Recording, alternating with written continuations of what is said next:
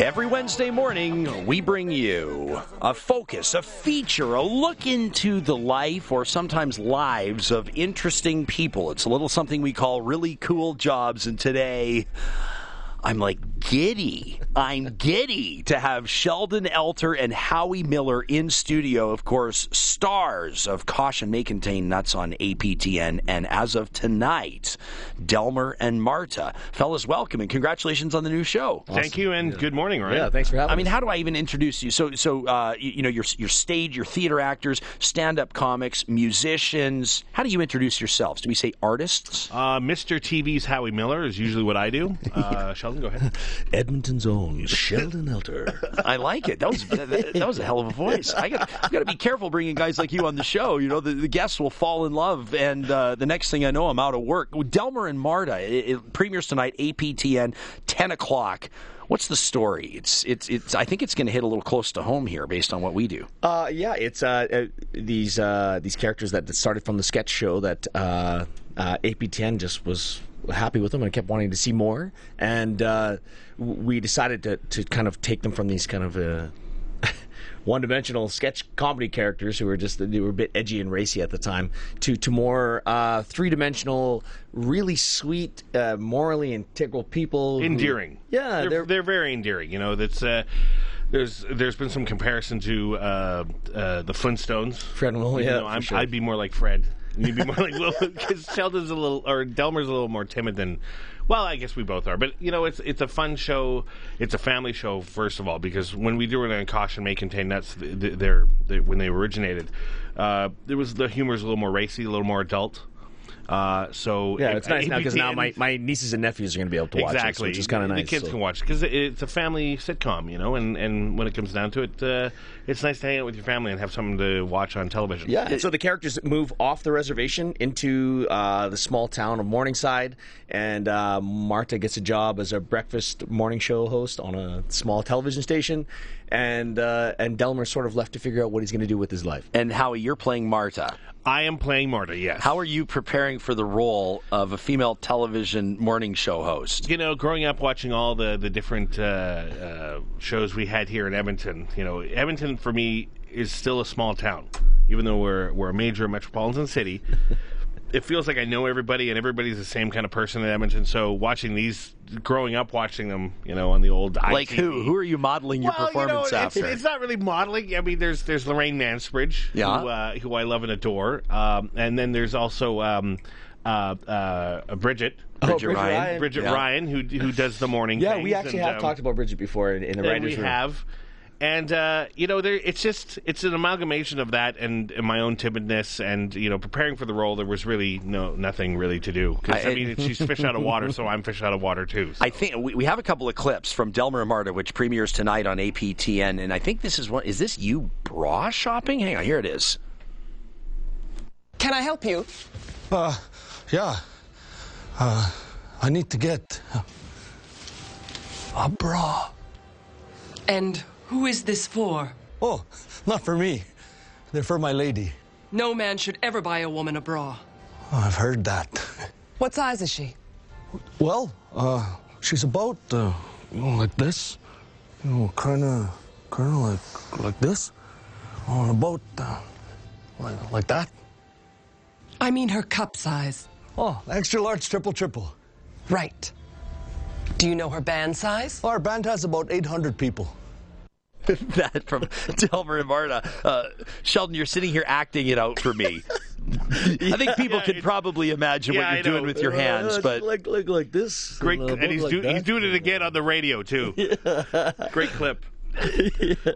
This was an idea hatched, and you've almost compared it to like WKRP in Cincinnati arrives in Morningside, Alberta. But how do you sit down and actually develop when you take something from a sketch? I mean, we've seen, for example, SCTV or, the Coneheads, right? Or Saturday Night Live will have skits that'll go big into their very own movies, Night of the Roxbury, whatever, Wayne's World, there's tons of them.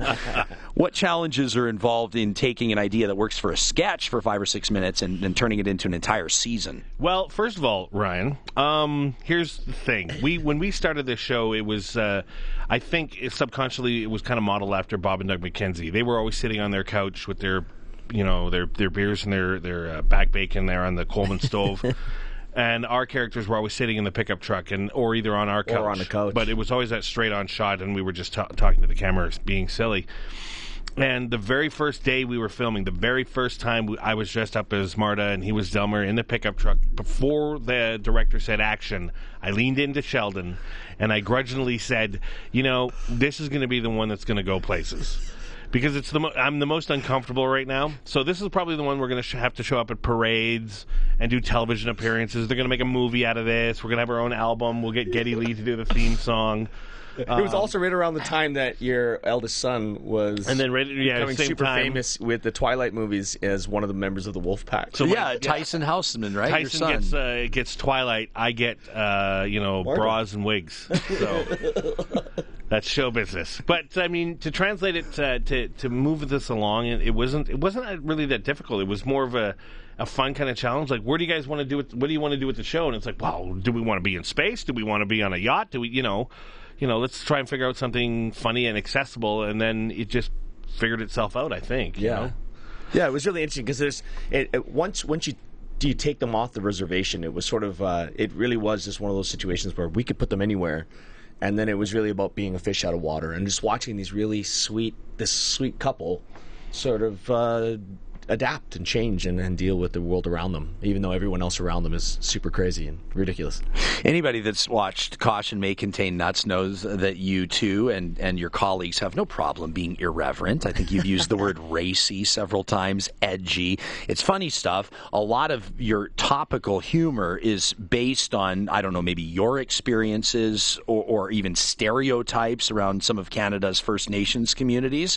When you're integrating that into comedy, is there a certain sensitivity that needs to come with it? Can you take me through that process? Oh yeah, absolutely. I mean, we've had this conversation lots in the writers' room and sitting down, and we have, because I think mainly the thing is that immediately we have two Indigenous people writing. And I think that's a huge thing for the production itself, right? Because we have immediate representation, right? Yeah. And so even though we have other white writers like Matt Alden and Ian Barr, none of the jokes ever get past us. That's what's so great. Yeah, there's always that test run of, okay, well, we're not too sure. Is this comfortable? Is this going to make people feel uncomfortable? And for us, we have to put on two different hats, because first of all, no, it's really funny, and then we have to step back and go, well, people may think that's kind of uncomfortable, or maybe we're crossing a line there. Yeah. Who do you consider yourself to be accountable to? Oh, wow. I think anybody who watches television that wants to enjoy television with their family.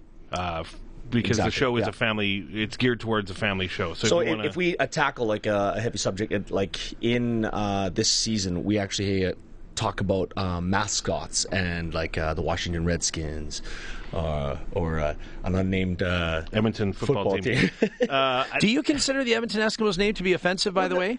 Again, this is sort of one of those things where, like, when we start talking about the subject and when we start talking about comedy, is how far do we go before it's getting too serious and too heavy-handed? Exactly. How far can we go before it becomes unfunny? Yeah, because you're tackling a heavy. But when you talk about comedy, and especially family comedy, we have to be able to talk about it and at the same time bring it to light without being too heavy-handed. And so those are those things where it's. I mean, you watched. We were talking about the Daily Show, and you're watching their segment about the Washington Redskins, and then them saying like, "Hey, what if they changed the name? Would you still be a fan? Would you still go watch the games?" And they're like, well, yeah. And you're like, well, then just change the name. Yeah, and of course, think of how much new merchandise they'd sell, by the way. Exactly. Why does nobody ever talk about that? Yeah. But, I mean, it's come down to a matter of principle, or some people would argue a matter of lack of principle. I don't know. Yeah, being able to joke about it is important, but at the same time, if we keep tackling those subjects, we're now trying to be, we're more than a comedy show, and it sort of loses its luster for comedy. In other words, you want to keep it kind of surface level, or do you want to offer some sort of social commentary? Like, I look at the legacy of, say, Richard Pryor, or even Chris Rock, or some comedians that have not been afraid to look inside their own personal experience, or their own culture, or their own ethnicity, or their own religion, depending on who you're talking about. I mean, Bill Maher has been quite irreverent. A lot of people have. But a lot of times when you have, say, for example, a black comedian talking about black issues, I'm sitting there as a white guy going, I don't think it's cool. I don't think I'm allowed to laugh at this. Exactly. You have to I don't think I should be laughing at this. You're very uncomfortable. But how you make sure? I mean, in your stand-up comedy, that's exactly in my routine. I'm accountable though. I'm the only one on stage, and I'm accountable for what comes out of my mouth. So if it makes people feel awkward, that's part of what I enjoy. But it also, by the end of my set or whatever, it brings everyone together, and we've all laughed about the same things. I've brought it to the surface, and people are kind of sharing this sort of pain or tragedy that I've made funny, but we're all on the same page afterwards, and that's what I enjoy. For something like the show, it's got to be on surface, but not too much, because we still want people to watch, and we don't want to be hitting them over head with big social commentary, even though it's still there, and we're dealing with it in a very humorous way. It's more generic than Howie Miller's act on his own. So yeah, sometimes I think, I mean, it's interesting how media and entertainment can work to just put something up on a plate in front of people to discuss. You don't. I mean, the fact that you just touch on the mascot issue. I mean, even if you had a mascot just walk through the set, you don't necessarily have to have some big conclusion, some thesis that you deliver. No, and that's what's so great is, especially, I mean, in the episode that we're referring to, Delmer actually gets caught up in it, and has kind of becomes the mascot unknowingly, and so he's sort of left to kind of figure out what that means for himself. And he learns the lesson in the show. He actually, the character Delmer learns the lesson of what a mascot means and the history of it and what it. So you have an indigenous kind of issue that's directly affecting an indigenous character and person in the show. So I think it's cool. This is really exciting. That, I mean, for all intents and purposes, as you take a look at your cast, crew, the writers, everybody, is it almost entirely a made in Edmonton production? There's, I think, 3 actors that aren't. There's one actor that isn't from Edmonton, and there's 2 that are from Edmonton but have moved on to Toronto and Vancouver. Yeah. The rest is all Edmonton. Our director is from Canada. We'll just say he's from Canada. But sure. Michael Kennedy is amazing. So, but everyone, for the majority of it, I'd say 95% of the cast and crew is from Edmonton, and we would be nowhere without the amazing crew that we have. Our crew is absolutely amazing. Like they're so involved in the show, and they're constantly bringing offers to the table to help make the show funnier. So costumes and makeup, and it's just from everybody, all facets. The production crew on this show is amazing. Even just from sort of a less sexy observation, from a sort of behind the scenes or backstage observation, it's just good to see so many talented Albertans, so many talented Edmontonians finding work in film and television, because we know there are so many here in our city. Fellas, hang tight for 1 second. It's 10:20, which means somebody could qualify right now to go to Sin City to see a show a quarter century in the making. Guns N' Roses together in Las Vegas for their first show in more than 20 years. Sheldon's jaw just hit the floor. You could be there. Not you, Sheldon. You're out of luck. But one lucky winner and their guest will win a trip for 2 to Las Vegas to see GNR perform their very first show back together. If you haven't visited 630ched.com to register, do it right now, and then tune in daily at 7:20 and 10:20 in the morning, 4:20 p.m.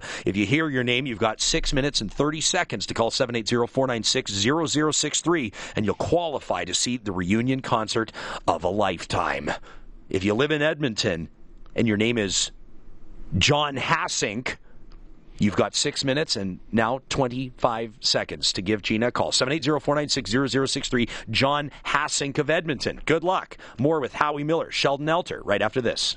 Delmer, I think I need more support. Martha, I thought that too. Really?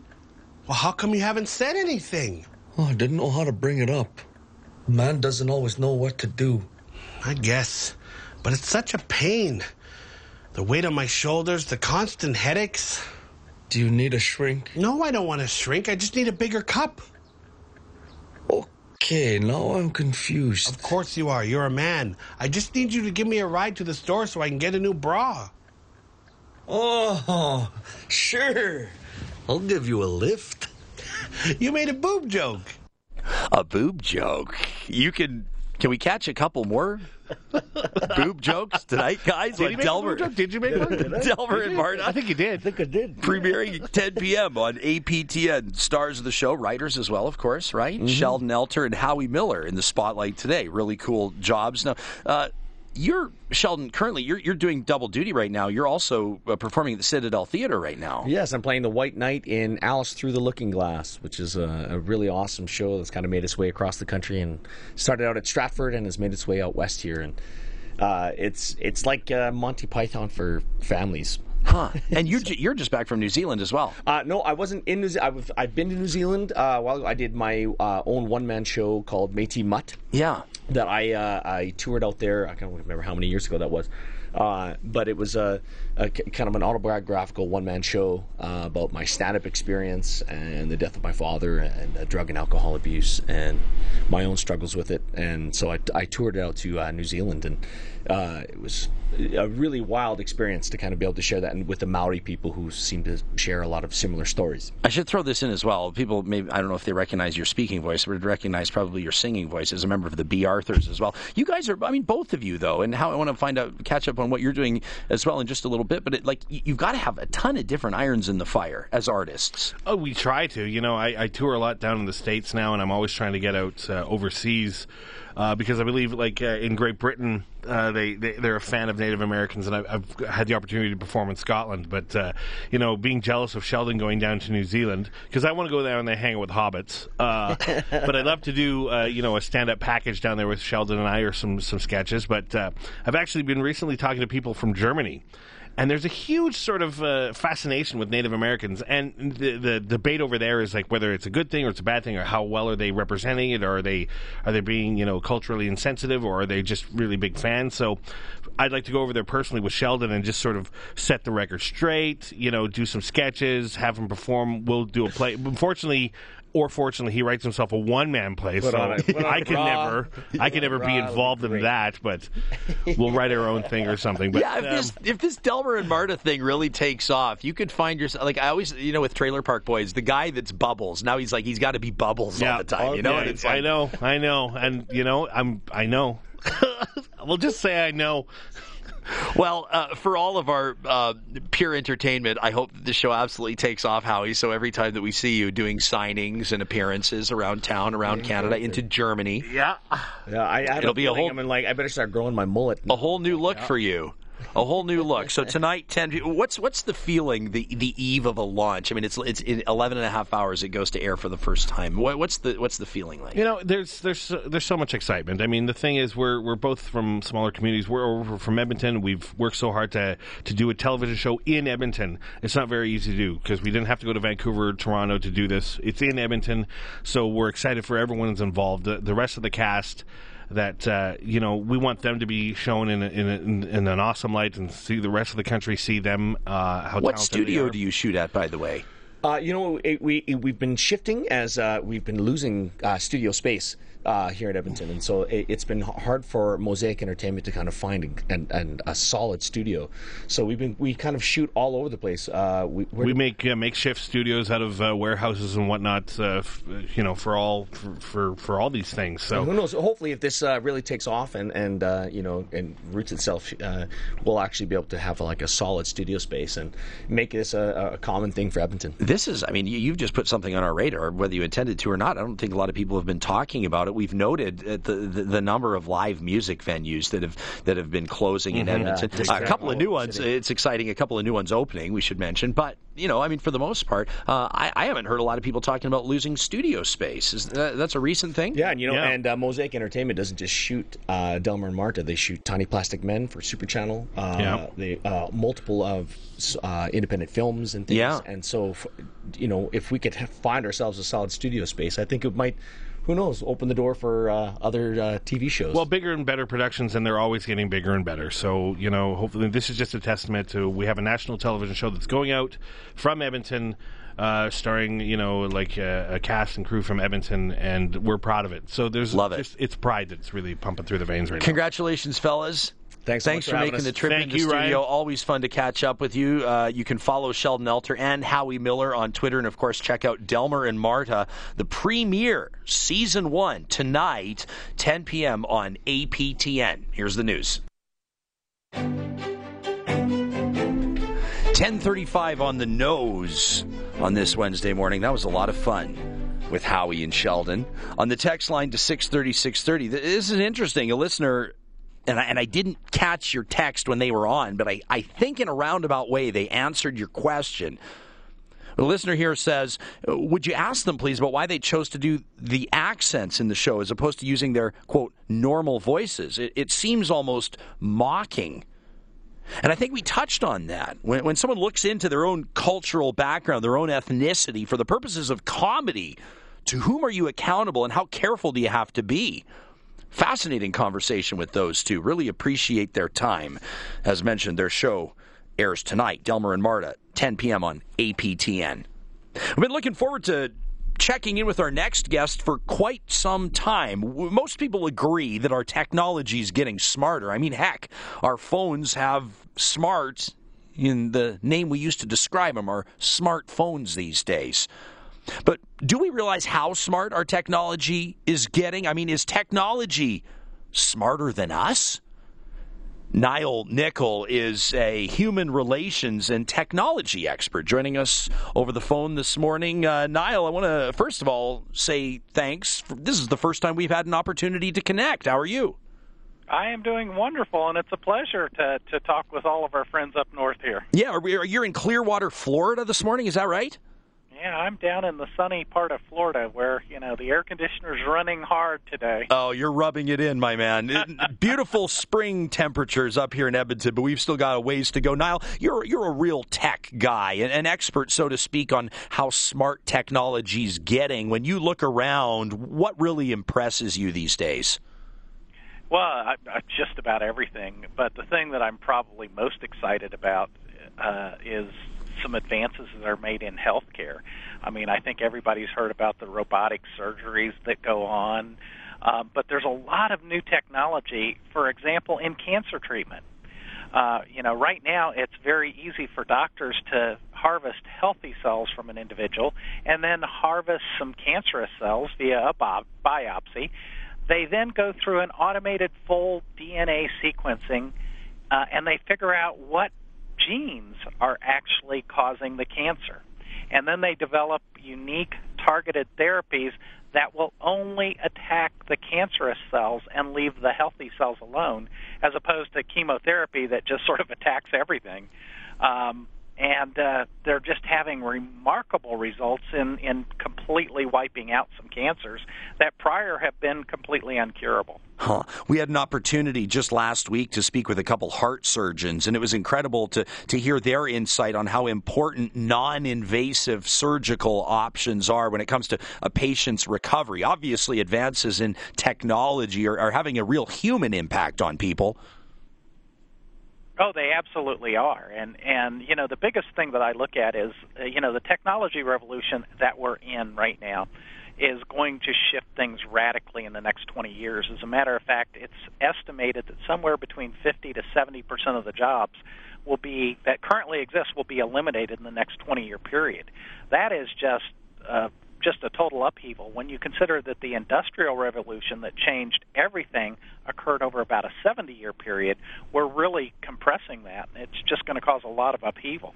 Nile, when we talk about technology becoming smarter than us, I mean, extreme examples, people talk about, robots are taking over for human workers in factories, and ultimately people will be able to have, romantic or physical relationships with robots. There's artificial intelligence. I mean, the game is changing on almost a month-to-month basis. If somebody asks you if technology is indeed smarter than we are, what do you say? Well, smarter, I don't think so. More knowledgeable? Certainly. But, I don't know if computers can or will surpass human thought, but, what I do look at is some of the leading scientists and technologists, like Stephen Hawking, for example, and Elon Musk, who's the CEO of SpaceX and Tesla. They're concerned about what we used to call that science fiction thing of the computers taking over the world. They're expressing concern that from what they see computers are doing and with artificial intelligence developing, it's a possibility. I was reading a little bit about AI and Oculus Rift. I don't know too much about it, Nile, but what's something in that field or in the technology field that's really grabbing your attention as a tech expert, something that you're, metaphorically on the edge of your seat? Well, I'm looking at the advances that are going on in robotics right now, and they truly have robots that for defined jobs and a lot of the variabilities that occur in those jobs, the robot could totally do, from climbing steps to stocking shelves, to delivering groceries, to assisting someone with their groceries to the car. Just things that you could never imagine being possible. And not only are they possible, but now they've gotten so good at it, they're saying, we want to make the robots more friendly, which means we've got to give them human characteristics. So they're working on making the robots more human. And it's really fascinating and mind-boggling when you see the advances that are occurring at a very rapid pace. Are there consequences for people that just don't care much to keep up? I mean, everybody knows that one friend that maybe doesn't have email or that refuses to be on Facebook, or somebody that says, we don't have a TV in our home. Do you get to a point where society starts to leave you behind? Well, you do. And, if you would have asked me this maybe 10 years ago, I would have said no. And I understand a lot of people that don't want to engage technology. But technology right now, like it or not, is encroaching in more areas of our life. I mean, let's just take our banking, for example. It used to be that you could go into the bank and see a teller. More and more banks today are saying you could only see a real human under certain conditions. Otherwise, you're going to be pushed into the automated ATMs and online banking and things like that. We're going to see more areas where those things happen, and unless you engage with the technology, there are services that you might want to take advantage of that you can't. I mean, even in restaurants today, more and more restaurants are going to automated self-service ordering and self-service checkout. By the same token, we're seeing restaurants that are putting automated robotic chefs in the kitchen. So, you might walk in to get a meal at an establishment, and there might be nobody there. Yeah, this is interesting, Nile, because a few of the fast food restaurants here in our city, here in Edmonton, have introduced some of these, I won't call them robots, but they're like ordering stations. You go in, there's the touch screen, you get your meal, you go up to the till, you pick it up. Now, they've insisted, their PR move on this, I don't know if it's spin or not, is that they need more, hosting positions filled. They need more, service delivery or expediting roles within that restaurant. So they say, actually, it could mean more jobs for people, but I'll tell you, some people think the sky is falling when they see these technological integrations into business that's been around for a while without it. Well, I would agree with that. I mean, the biggest push that we've seen most recently is where McDonald's has moved to automate their complete restaurant establishments, and that is based on some of the moves in the U.S. to set a much higher minimum wage than currently exists. And so the businesses are saying, listen, if we're going to have to do that, we've got to look at a way that we could serve competitively priced food and still meet our profit expectations. Judge that how you will. Nevertheless, they're moving that direction to move people out of those establishments. Quite honestly, I don't see the people coming back. Yeah, Nile, we're on that same track up here in the province of Alberta. Our minimum wage, our premier says she wants to see it rise up to $15 an hour. It was $10.20 just a short time ago, so you can bet that this is part of that conversation. I'll ask you to hang tight for a second. Our guest this half hour is Nile Nickel. He's a technology and human relations expert. When we come back, is there a bit of an underbelly? Is there a bit of a darker side to this integration of so-called smart technology? Anything we should maybe be aware of? That's where we'll go with Nile Nickel after this. 10:46 on this Wednesday morning. Our guest out of Clearwater, Florida, Nile Nickel, a technology and human relations correspondent for NBC, Fox, CNN, and other networks. Nile, thanks for holding the line. Listeners tuning in right now on our text line to 630, 631 says, I never use self-checkout in stores. I know it'll take jobs away from tellers. Meantime, Ted in St. Paul says, one thing to remember, technology may reduce costs, but robots don't buy. In other words, they don't give back to the economy. Is that something worth our consideration? Well, it certainly is. And, I have a feeling that we're all going to resist this and fight it for a while. I even agree with that. But I think seeing where things are moving and knowing the way that business always finds a way to integrate things, to reduce that cost, I think we're going to see more and more of the robotic takeover in the workplace. You open talking about medical technology and some of the leaps and bounds that have been made through the years. On the flip side of that is the assertion some people make that we're getting a little too close to the point where we're playing God. What's your gut instinct on how far science should endeavor to go?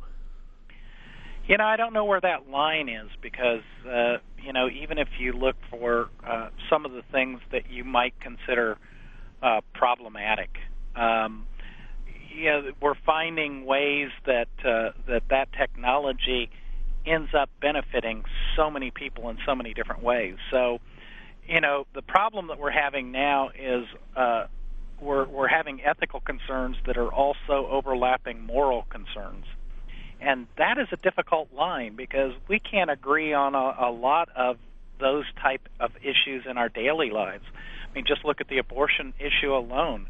As long as that has been discussed and ruled in different ways, there are still proponents and opponents of that are diametrically opposed to that same issue. Yeah, and always will be. I mean, it's one of those things where you try to find consensus on subject matter that integrates, like you said, or relies upon people's ethical beliefs as well as perspective on science and technology. It can be a complicated conversation. And it can be, especially as different cultures integrate into our society. Immigration's a big issue for all of us today. And as we have more immigrants from more diverse places, they come with a completely different set of beliefs. And so it really does create a lot of what I would call interesting issues for us. Nile, any closing thoughts on how smart technology impacts us as humans before we thank you for your time? Like it or not, I think that we're going to find that it will impact us in everything from the way that we're used to engaging with services, the way that we're engaging with people, getting our health care, getting our food, getting our news, and all of that. And I think the more that we try to isolate ourselves from that, the more that we're going to find ourselves isolated from the main part of society. Thanks for giving us a few things to think about today. You're absolutely great. You're absolutely welcome, and it's absolutely great to be with you. Nile Nickel, a human relations and technology expert, also the president and CEO of several companies, Balance Engines, Small Change, and Revenue Assurance Holdings. You can follow him on Twitter at Nile Nickel. We've had some interesting conversation on the text line following diving into the mailbag through the 9 o'clock hour. We knew we would. One listener in particular, though, pretty upset with some comments I made about Vince Lee. We'll get to his take. Give him the floor. Next. Following our conversation with technology expert and correspondent Nile Nickel on Twitter, Roger Rabbitleg says technology merely allows the virus that is humanity to destroy the planet at a faster rate. Maybe not, though. What about solar technology? What about so-called green technology? I know I'm going to get comments on wind turbines now. I just know it. Listener here, this is Brandon, says, I'm still young, but I often think to myself the most troubling thing about my eventual passing, be it a year from now or 60 from now, will be missing all of the technological advancements. Yeah, I'm with you. I mean, we sit there and we go, like, what could possibly be next? I mean, you remember when we thought, like, CDs were the biggest deal? And then now, like, DJs that are going to play clubs, they're not walking around with milk cartons of records anymore. They roll in with maybe like a memory stick, just like music streaming. That's one. I mean, geez, what they're doing in medicine these days. Are you kidding me? What will they come up with next? Listener here says, I'm steadfast against life extension using medical technology. Natural death was denied me in 2012. I'm still searching for my new purpose. Another says, if robots take over the workplace, then the Earth does not need 6 billion people. Depopulation will happen. The dumbing down of the education systems and people in general. We will answer to machines. Good luck to humanity. Scott in Sherwood Park says, sometimes people just don't want to be served by robots. They want to see an actual person. If people are willing to pay for it, and robots will be serving us. If people don't like it, robots in the service industry will not be there anymore. That from Scott. Absolutely. I'm picturing the Jetsons right now. We went through our mailbag earlier, and we talked about the story of Tim McLean. He's Vince Lee's victim, whether you like me to put it that way or not. He's the man who was killed, the innocent man killed on a Greyhound bus back on July 30th, 2008. I described his killing as a heinous murder, and it upset Graham, who's listening to the show, and Graham sent me this. Way to influence your audience, Ryan, by calling the actions of a severely mentally ill person heinous murder. We know what you think. Like most people, you give lip service to mental illness, but when it comes down to it, you don't really believe those inflicted with moments of madness cannot be held responsible. All you get on your show is, people who believe in vengeance, because there's no place for understanding of being severely mentally ill in a society that offers Band-Aid solutions and no real help. You, me, and everyone else in Canada are responsible for the acts of the mentally ill because we don't want to pay more tax dollars to provide adequate treatment and help believing corporations will fix everything. He says there was no intent here. Vince Lee obviously was a very sick man dealing with a severe form of mental illness. He didn't go out and kill someone using his rational mind. He did so with a broken one. By calling it a heinous murder, you're showing a lack of understanding of what it means to have a broken mind, to not be in control of your actions, to not know where to turn for help.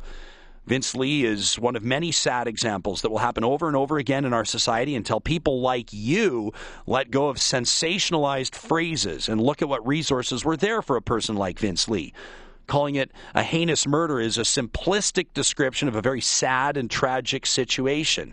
Vince Lee is the consequence of a society that's extremely ignorant about mental illness. I don't care if he's let free. I care about the next Vince Lee and how to make sure that person has access to help before things get so far gone. Are we as a society better able to help the Vince Lees of the world before they listen to the voices in their head? It's easy to be sympathetic to someone with depression, but what about being sympathetic to someone whose illness is much more severe, so much so it causes that person to kill another? Graham says, I'd appreciate it if you do a show looking at the more severe mental illnesses and what those lives are like, not some well-off person from a family that could afford help, a below-the-poverty line person trying to survive in a world with their broken mind. The only media we get about the more severely mentally ill is slanted conversation where hosts like you sensationalize things to get people talking. There's never any balance, which is why people who are mentally ill never talk about it. Could you imagine how those who listen to your show about Vince Lee could react if they met someone who's schizophrenic, even though most people with that illness will never harm another? Each mentally ill person you label as a heinous murderer, there are 1,000 more who will never hurt anyone, who will never be able to open up and get the help they need for fear of being painted with the extreme brush. That from Graham. I appreciate your take. In the 11 o'clock hour, Dr. Dwayne Bratt will join us, political scientist. We'll take a look at that throne speech yesterday, and of course, we can't ignore the protest outside as well. News coming right up.